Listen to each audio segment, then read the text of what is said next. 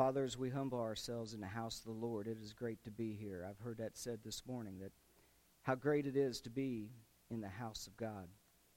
And Father, as we prepare this morning to open up and rightly divide your word of truth that you have given to us, we pray, Father, that you will be with us now, that we will invite your Holy Spirit to be among us, that you will give us an incredible comprehension of your word, that we can understand and know exactly what you wanted us to know from it when you gave it to us.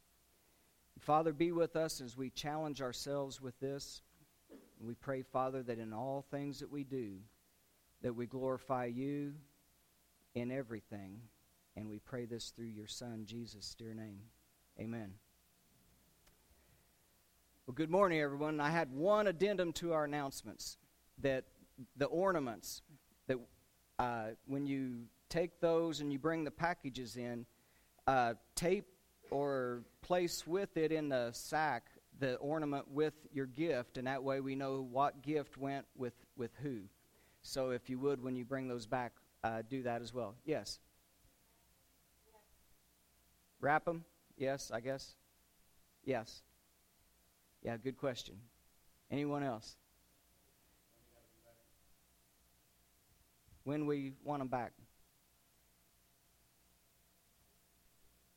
Before Christmas, I know it. Well, next Sunday's the last Sunday, but probably if we get them by the next Wednesday or something at least, but hopefully by next Sunday. But anyway, it's for a great cause. And anyway, speaking of that, this is that time of year, the holiday season, the hustle, the bustle. Everybody's shopping. They're getting in a good mood because the Christmas music is playing, and you're out there bouncing around, cooking. Sometimes you're stressed. Sometimes things are going on, too, with life as it's happening during this time. So we got joyful people. We've got stressed people.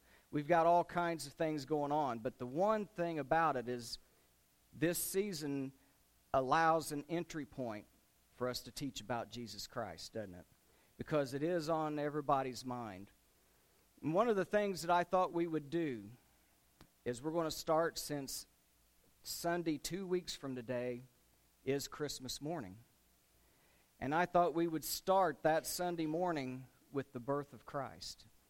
And we're going to tell the Jesus story all the way up until Easter when we do the resurrection. So between Christmas and Easter, we're going to tell the Jesus story about his life, about why he had to come, about his death. The whole thing we're going to try to cover as much as we can in these coming weeks up to Easter time. So that gives us 2 weeks of preparation.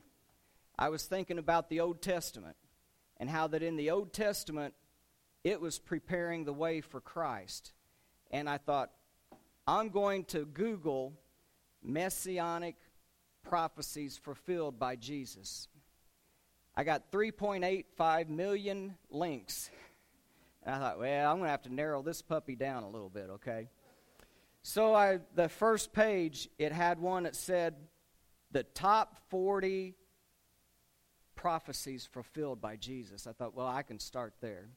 So I started looking through the top 40 prophecies, and I was just really in awe of just those top 40. It talks about Genesis chapter 3 is the first one, and it says that the seed of woman is going to bring forth someone that's going to crush Satan's head. That's why he needs to come and why we need to know the Jesus story. Micah chapter 5 verse 2 says that the Messiah was going to be born in Bethlehem, and he was, the house of bread. Isaiah chapter 7 and verse 14 proclaimed that he would be born of a virgin. Genesis 12 and 22, God promised Abraham that a Messiah was going to come through your lineage, through your seed line. He also promised that to his son Isaac, to Jacob, and to King David. And again in Isaiah chapter 7, verse 14, another wonderful prophecy was there that he is going to be called Emmanuel, which being interpreted as God with us, that he was going to come in the flesh. And it goes on and on. The Psalms and the prophets tell us about the Messiah, the deliverer, how he would be betrayed, how that he would be silent before his accusers, but his accusers were going to buffet him. They were going to beat him. They would scourge him. They would ultimately nail him to a cross and kill him. And all of these things are told about in the Old Testament scriptures. And it says that when he died and was resurrected, that he went up to be on the throne at the right hand of God until he makes his enemies his footstool. And that's where we're going to go. And just as these prophecies laid the way for the foundation of the coming Messiah, so we've got this week and next to kind of lay a quick foundation for the coming of the birth of Jesus in 2 weeks. And so Colossians chapter 2 tells us that the things that were written in the Old Testament were shadows of things to come, that there is a reality coming, and this is the shadow of it, and then we're going to put that together, and you'll see the real thing. The real thing this morning is about the Lamb of God. The shadow of that reality is in Exodus chapter 12. So if you brought your Bibles with you this morning and you would like to turn there, go to Exodus chapter 12. The reality of that is the Lamb of God that takes away the sin of the world. The one who the Old Testament talked about that would be the forerunner. John the baptizer said this when he saw him. Behold, the Lamb of God. He takes away the sin of the world. And also again in verse 36, he looks at him as he's walking and he tells his disciples, behold, the Lamb of God. So what we're about to read in the Passover story of Exodus 12 was the shadow of the Lamb of God that was going to come. So God promised that he would hear their cry. They're in Egypt. And he says, I will hear your cry, and I will come to you. And they've waited for a long time in captivity, and all of a sudden he brings Moses back. And he tells Moses, you're going to go into the palace of Pharaoh. I'm going to send you there with a message that I want my people let go. And they're going to go back to their homeland, and you're going to worship me. But he said, Pharaoh's not going to want to hear you. He's going to have a hard heart. And he's going to try to turn you away. And he says, I'm going to bring some plagues upon Egypt to let them know that I am God. And he sends 9 plagues. Oh, there's all of the water turned to blood. Could you imagine that? There was an infestation of frogs like none other. There was all kinds of stinging insects. There was fiery hail. There was all of these different things, animals dying of diseases. And then there was a darkness that was so dark that they could not even move. But yet Pharaoh's heart was hardened. And he said in Exodus chapter 11, starting in verse 1, he tells Moses, he said, you know, I'm going to bring one more plague. Yet one more plague will I bring upon Egypt and upon Pharaoh, and afterwards they're going to let you go. They're going to be so upset that they're actually going to try to push you out of their life. And in verse 4 of that chapter, he reveals to Moses what that's going to be. And he says, about midnight, I'm going to go in the midst of Egypt. All the firstborn in the land of Egypt is going to die that night. From Pharaoh that sits upon the throne to the little maiden out behind the mill. And that brings us to chapter 12, where we're at this morning. The preparation for the first Passover feast. God says, I'm going to separate and I'm going to make a difference between my people, between those who are called by my name, directed by me, those who believe in me and trust in me, and you do what I ask you to do, and you follow my directions, and I will pass over you this night. But the difference is, on Egypt, I will not pass over them and let them go. The firstborn is going to die because they do not have the blood of the Lamb. going to be placed upon their doorpost. The difference in whether there was life or death that night is going to be because of the blood of the Lamb. So if you're there with me, let's begin reading in verse 1, and we'll go down to verse 14. The Lord spake unto Moses and Aaron in the land of Egypt, saying, This month shall be to you the beginning of months. It shall be the first month of the year to you. Speak ye unto all of the congregation of Israel, saying, In the 10th day of this month, they shall take to them every man a lamb, according to their house. The house of their fathers a lamb per house. And if the household be too small, in other words, if there's only a person or two in that household, then let them join with their neighbor that also has a small household, so that the one lamb can be shared among you. And it says that you're going to take it according to the number of souls. Every man according to his eating shall make your count for the lamb. Your lamb will be without blemish. It's a male in the first year. You will take it out from the sheep or from the goats. And that's because they were such poor folks in bondage in Egypt that it was either or. Later on, we're going to separate that as well once their flocks are blessed by God and they leave. And ye shall keep it unto the 14th day, and that's the lamb that you choose, of the same month. And the whole assembly of the congregation of Israel shall kill it in the evening.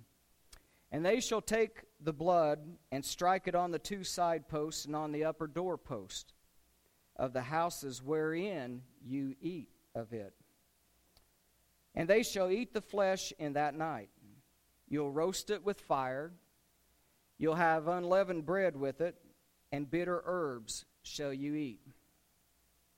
Eat not of it raw, nor sodden at all with water, but roast with fire his head, his legs, and his purtenance thereof. And ye shall let nothing of it remain until the morning.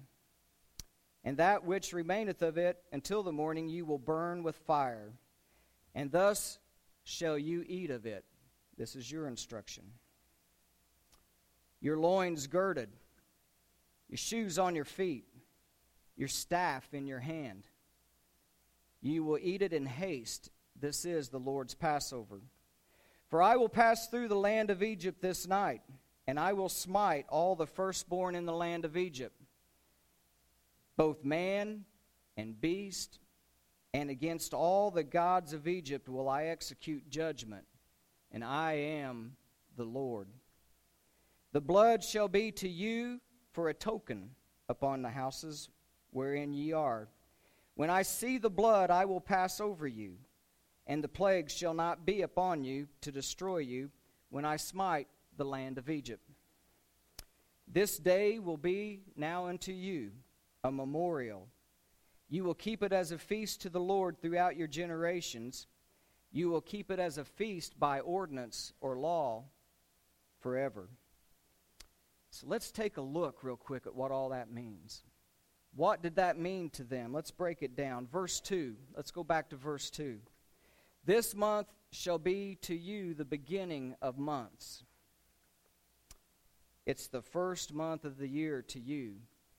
The actual month is April, our fourth month, from the Gentile calendar that was happening.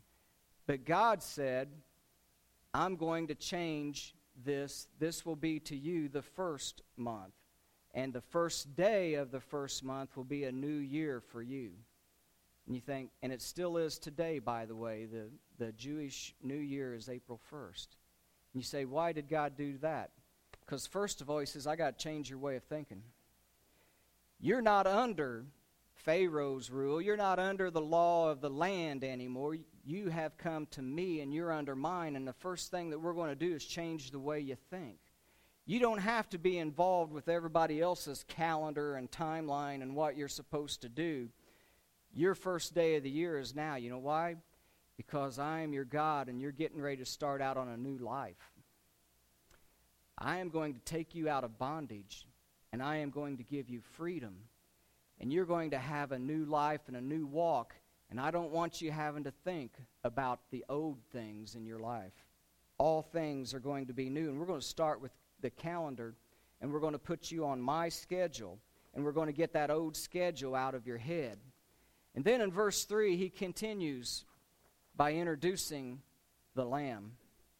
Speak unto all the congregation of Israel, saying, in the 10th day of this month, they shall take to them every man a lamb, according to the house of their fathers, a lamb for a house.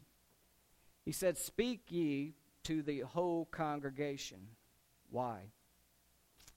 Because the message of the Lamb is that important. If you miss the message, it can mean the difference between life and death. That's how important it is. So tell the entire congregation to gather themselves together. I'm going to give you some instructions for life. I'm going to give you some instructions for freedom. But you all got to be there to hear it so that you know what to do and what I'm telling you. You know, the message of the Lamb of God is still the difference between eternal life and eternal death, isn't it? It hasn't changed. This was the foreshadow of the reality. When Jesus came, he was the reality, and we look back upon that reality now. And he says, you hear the message, you're going to know what you're supposed to do. But if not, if you decide not to follow, then all I can say is that heartache and disaster will come your way, because you are going to receive the same thing as the Egyptians do if I don't see the blood upon the doorpost.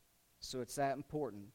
Every man, here's our principle, every man, woman, young adult has to hear the message and make a choice for yourself. I can't make a decision for you for the Lamb of God and how you do. You can't make it for me. I can't do it for my family. I can tell the message, but I can't make that choice. Every person, it says, has to hear, and according to the number of souls that's going to be in the house, you make your decision on whether you partake of the Lamb or you don't take of the Lamb of God. We can't do it for another person. It's an individual choice that each of us have to make. Those who don't make that choice, God does not perform the Passover of judgment upon.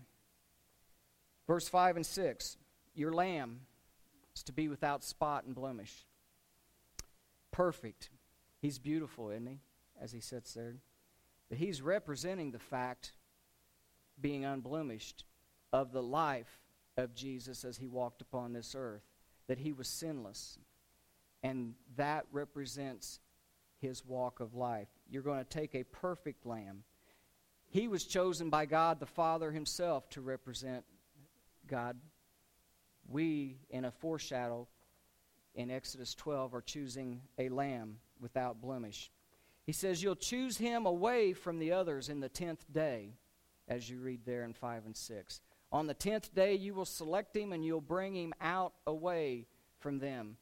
They were to put him up by the house and to keep him there, so that nothing happens to that little fella until the 14th day, because you need him. So until the 14th day, you will keep him by the house. After 3 full days, on the 14th, the whole assembly again, the whole congregation of people of Israel, were to gather themselves together that evening, and they're going to slay the lamb. And they're going to watch the head of the household with some of his family helping him to do that. And you say, why is that important?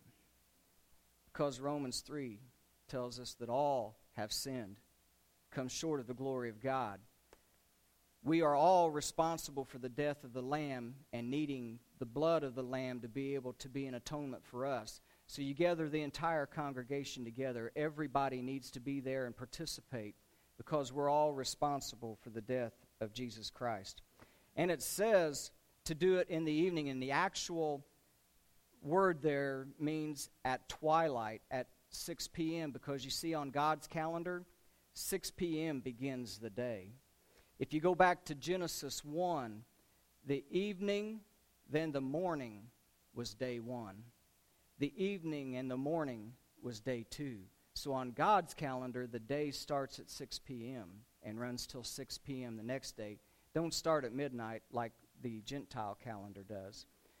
Keep that tidbit in mind as we move forward, because whenever we get to the death, burial, and resurrection, that's going to be very important on the timeline of Jesus' death and resurrection.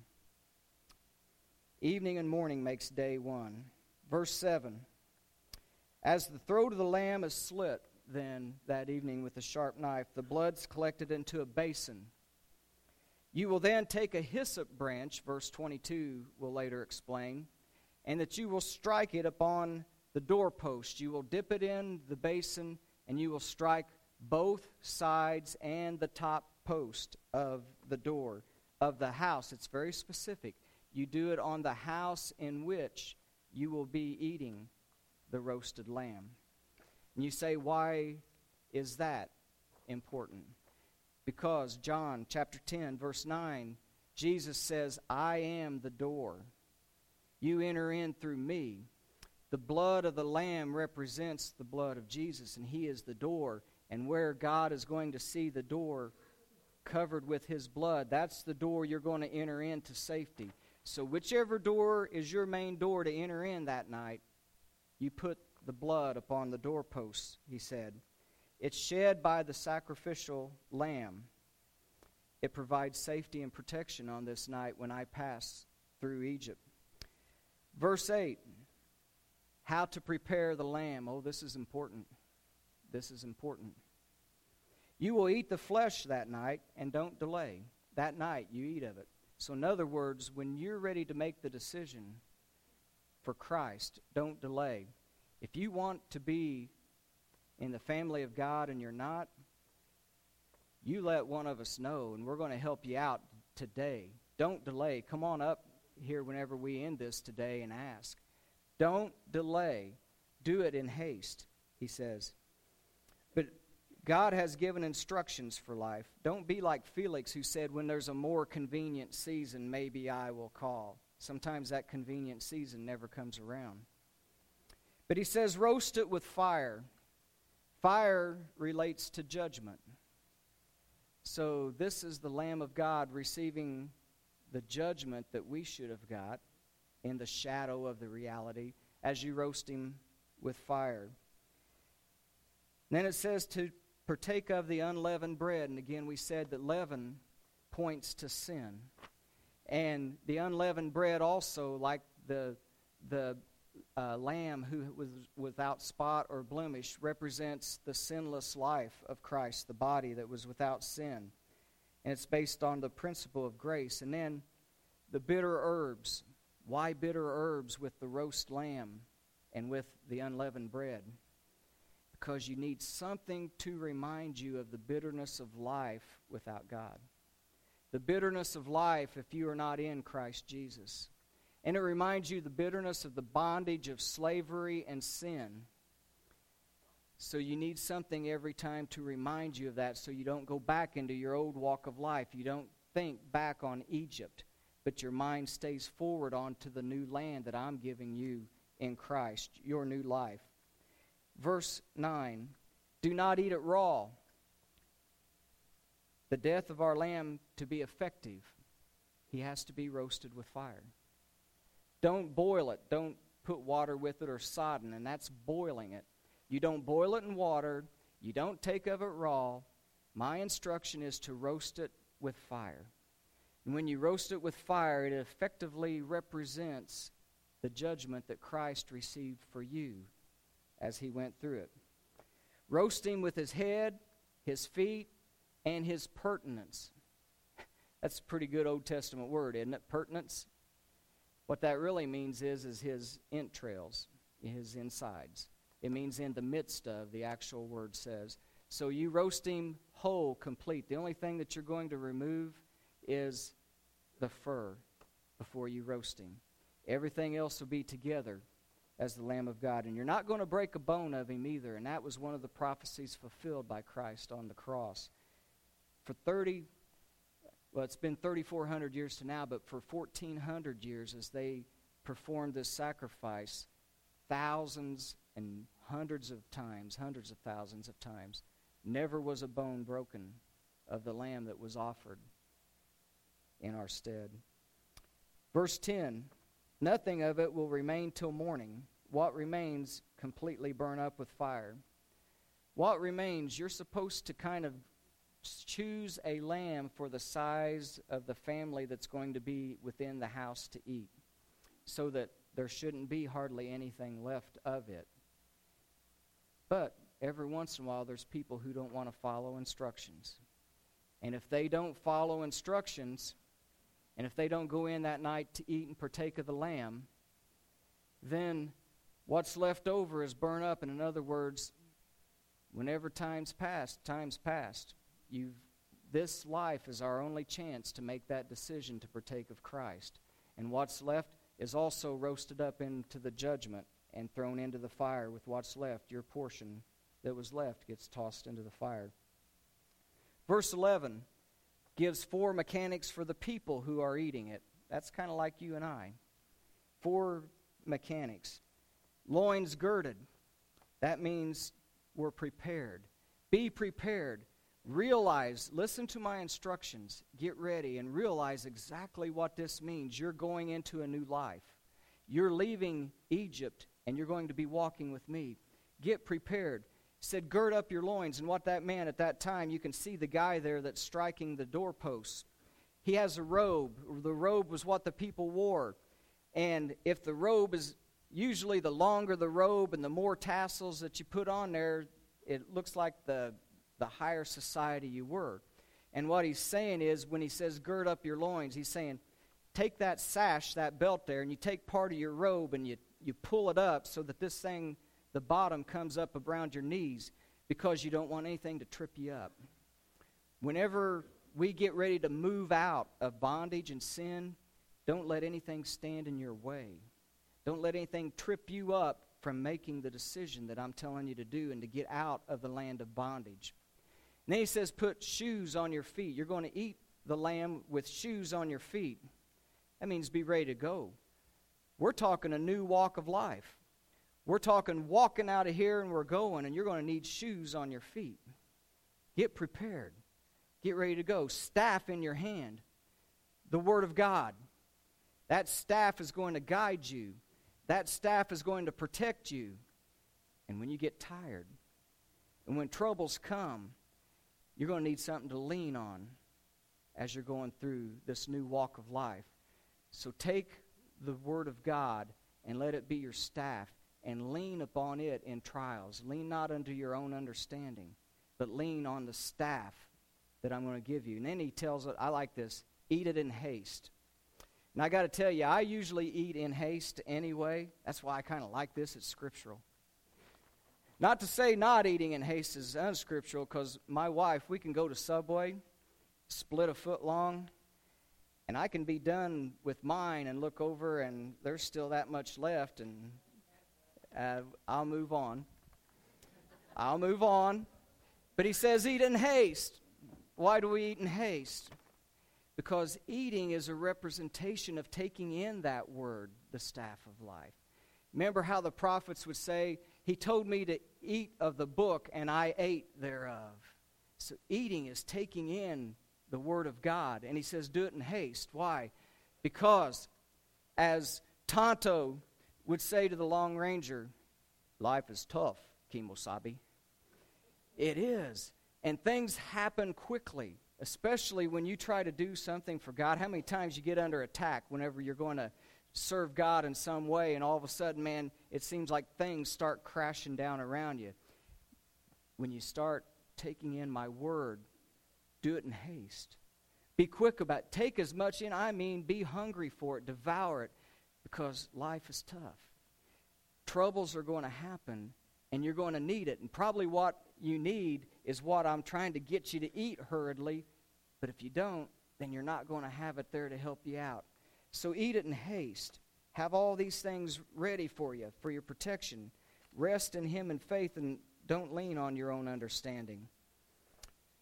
Then verse 12, I will pass through the land of Egypt this night. And again, everything is on God's timetable. Everything's on His timeline. And He says, this night I'm going to pass through here, and I will smite the firstborn of all of Egypt. the firstborn of your kids, the firstborn of the animals, and then also, get this, of all of the gods of Egypt. And that's gods with a little g. And I hope as we move through the life of Christ, and then afterwards, we're going to talk about these small g gods, these demonic presences and powers that we will be fighting against in our spiritual life and in spiritual warfare. But he's going to wreak some havoc on those from Egypt as well. And then he says, I just gave you instructions that you are to enter into the house and to eat and to do these things. If you are in there and you are protected by me, I will pass over you this night, and you will not face judgment. But it is going to come upon Egypt, and they will know that I am God. And then verse 13 says that the blood that was poured out by your lamb, he shall be to you a token upon your house of where you are. When I see the blood, I will pass over you, but upon Egypt I execute judgment. To those, there's a difference between those who obey the word of God and those who refuse the word of God. And he says that the blood will be upon your house as a token. Now, I have to admit, I'm pretty good at skee ball at Chuck E. Cheese. I go there and get some of those tokens, but you know what those tokens are worth? You turn in a bunch of stuff, and you'll get about a 75-cent toy, and you're like, what? I spent $30. Yeah, that's not the token we're talking about here. The token that we're talking about, the word means a signal. It means a symbol, a sign. And in Genesis 9, this word was used 3 times when God told him, I'm going to send a rainbow. And it's my covenant with you that I will never again destroy this earth with water. So it means it's a covenant with God. So whenever you do what God said in this preparation, he makes a covenant with you when he sees the blood upon your doorpost. I don't know about you, but I'm getting a cold chill right about now. I'm going to sit back down. Because when you think about that, when you accept Jesus Christ, the Lamb of God, and his blood is upon your doorpost, you're in a covenant relationship with him. And we talked about a couple of weeks ago about a promise is only as good as the person behind the promise. God does not lie. And when he says, I have just formed a covenant relationship with you, he told the truth. And you can rest in that, but it's up to us to present ourselves in this covenant relationship with him and do what he told us to do. Verse 14 tells us that all of this ritual that you're going through is going to be a memorial. You're going to keep it as a feast to the Lord throughout your generations. Verse 15, he goes on to say that after that, for 7 days, you're going to eat unleavened bread from the first day to the 7th day. And he says that if you eat leavened bread, that soul is to be cut off from the congregation of Israel. Man, that sounds pretty serious to me, doesn't it, you? If you ate leavened bread when he told you not to eat leavened bread, you were cut off during that time from the congregation of Israel because you didn't obey. Verse 17 there in Exodus 12, look. You will observe the feast of unleavened bread from the 14th day, the day that you slay the lamb, the Passover, to the 21st day. For 7 days no leaven will be found in your house. The soul that eats leaven shall be cut off from the congregation. Wow. But now, rubber meets the road. How does that apply to me? That's okay for them, but as we approach landing this lesson today, what does that mean for you and I going forward in life? What's this word from God trying to speak to us as the shadow of our reality? Remember, we talked back in verse 5 and 6 about how that you would choose the perfect lamb, unblemished, and that you would take him from away from the fold and you would bring him up by the house so that he would be up there and we said he would be safe from the 10th to the 14th day. Oh, that's true. But I saved the good part for last. Because you see that pure white lamb, innocent, playful, he's sweet, he bounces around, and as they're all around the houses, which would be basically a lot of them's tents, as they're staked outside, they would be bleating to each other, bah, bah. And then you'd come home at night, and you would feed him, you'd water him, and you'd find that the kids had been playing with him all day. He was frolicking around, and everybody starts to get attached to that lamb during that 3-day period. And then it says on the 14th day at evening, the whole congregation of Israel gathers together as you kill that lamb. You know, this lamb represents the Son of God. And a sacrifice is something that has to cost you something, or it's not a sacrifice. A sacrifice is something that means something dearly to you, and as you have to give it up, it hurts. It costs you something. So how do you think God felt, since this was the Lamb of God, representing His Son that would come and die upon the cross for us? How do you think God felt when He had to offer Him up? You say, oh, that poor lamb, we're going to have to do that? How do you think God felt? How do you think He felt? This is going to be tough because I've not yet got through this without tears. So I'm just pre-warning you. How do you think God felt that night when His Son in prayer 3 times said, Father, if it's your will, take this cup from me. But if not my will, but thy will be done, as they was looking at the cross that next morning. How do you think God felt when His Son was taken right after that by armed soldiers, spent the night in trials? How do you think God felt when He was taken before the high priest of their own place, Israel, and He was rejected? Pilate and Herod, each time beaten. How do you think God felt when they stripped His garment from Him, wrapped it around His face, started hitting Him, and said, oh, you said you're a prophet. Well, tell us who it was this time that hit you. Tell me who it was. How do you think God felt when His Son was spat on and scourged with a whip and a crown of thorns placed upon His head? And then He was placed lying down on the cross, on the ground, so that stakes could be driven into His hands and His feet. And then that cross is lifted up and dropped in a hole, and the body is unhinged. How do you think God felt? I can't imagine. When we said that leaven or sin, God is righteous and just, and He cannot look upon that. But this was going to be our atonement, the blood of the Lamb for our sins, and it has to happen. So, as the Lamb was roasted with fire and judged, so darkness comes. And the Lamb of God that He chose is now judged for our sins. And during that 3 hours of darkness, God cannot look upon the sins that the Lamb is taking upon Himself.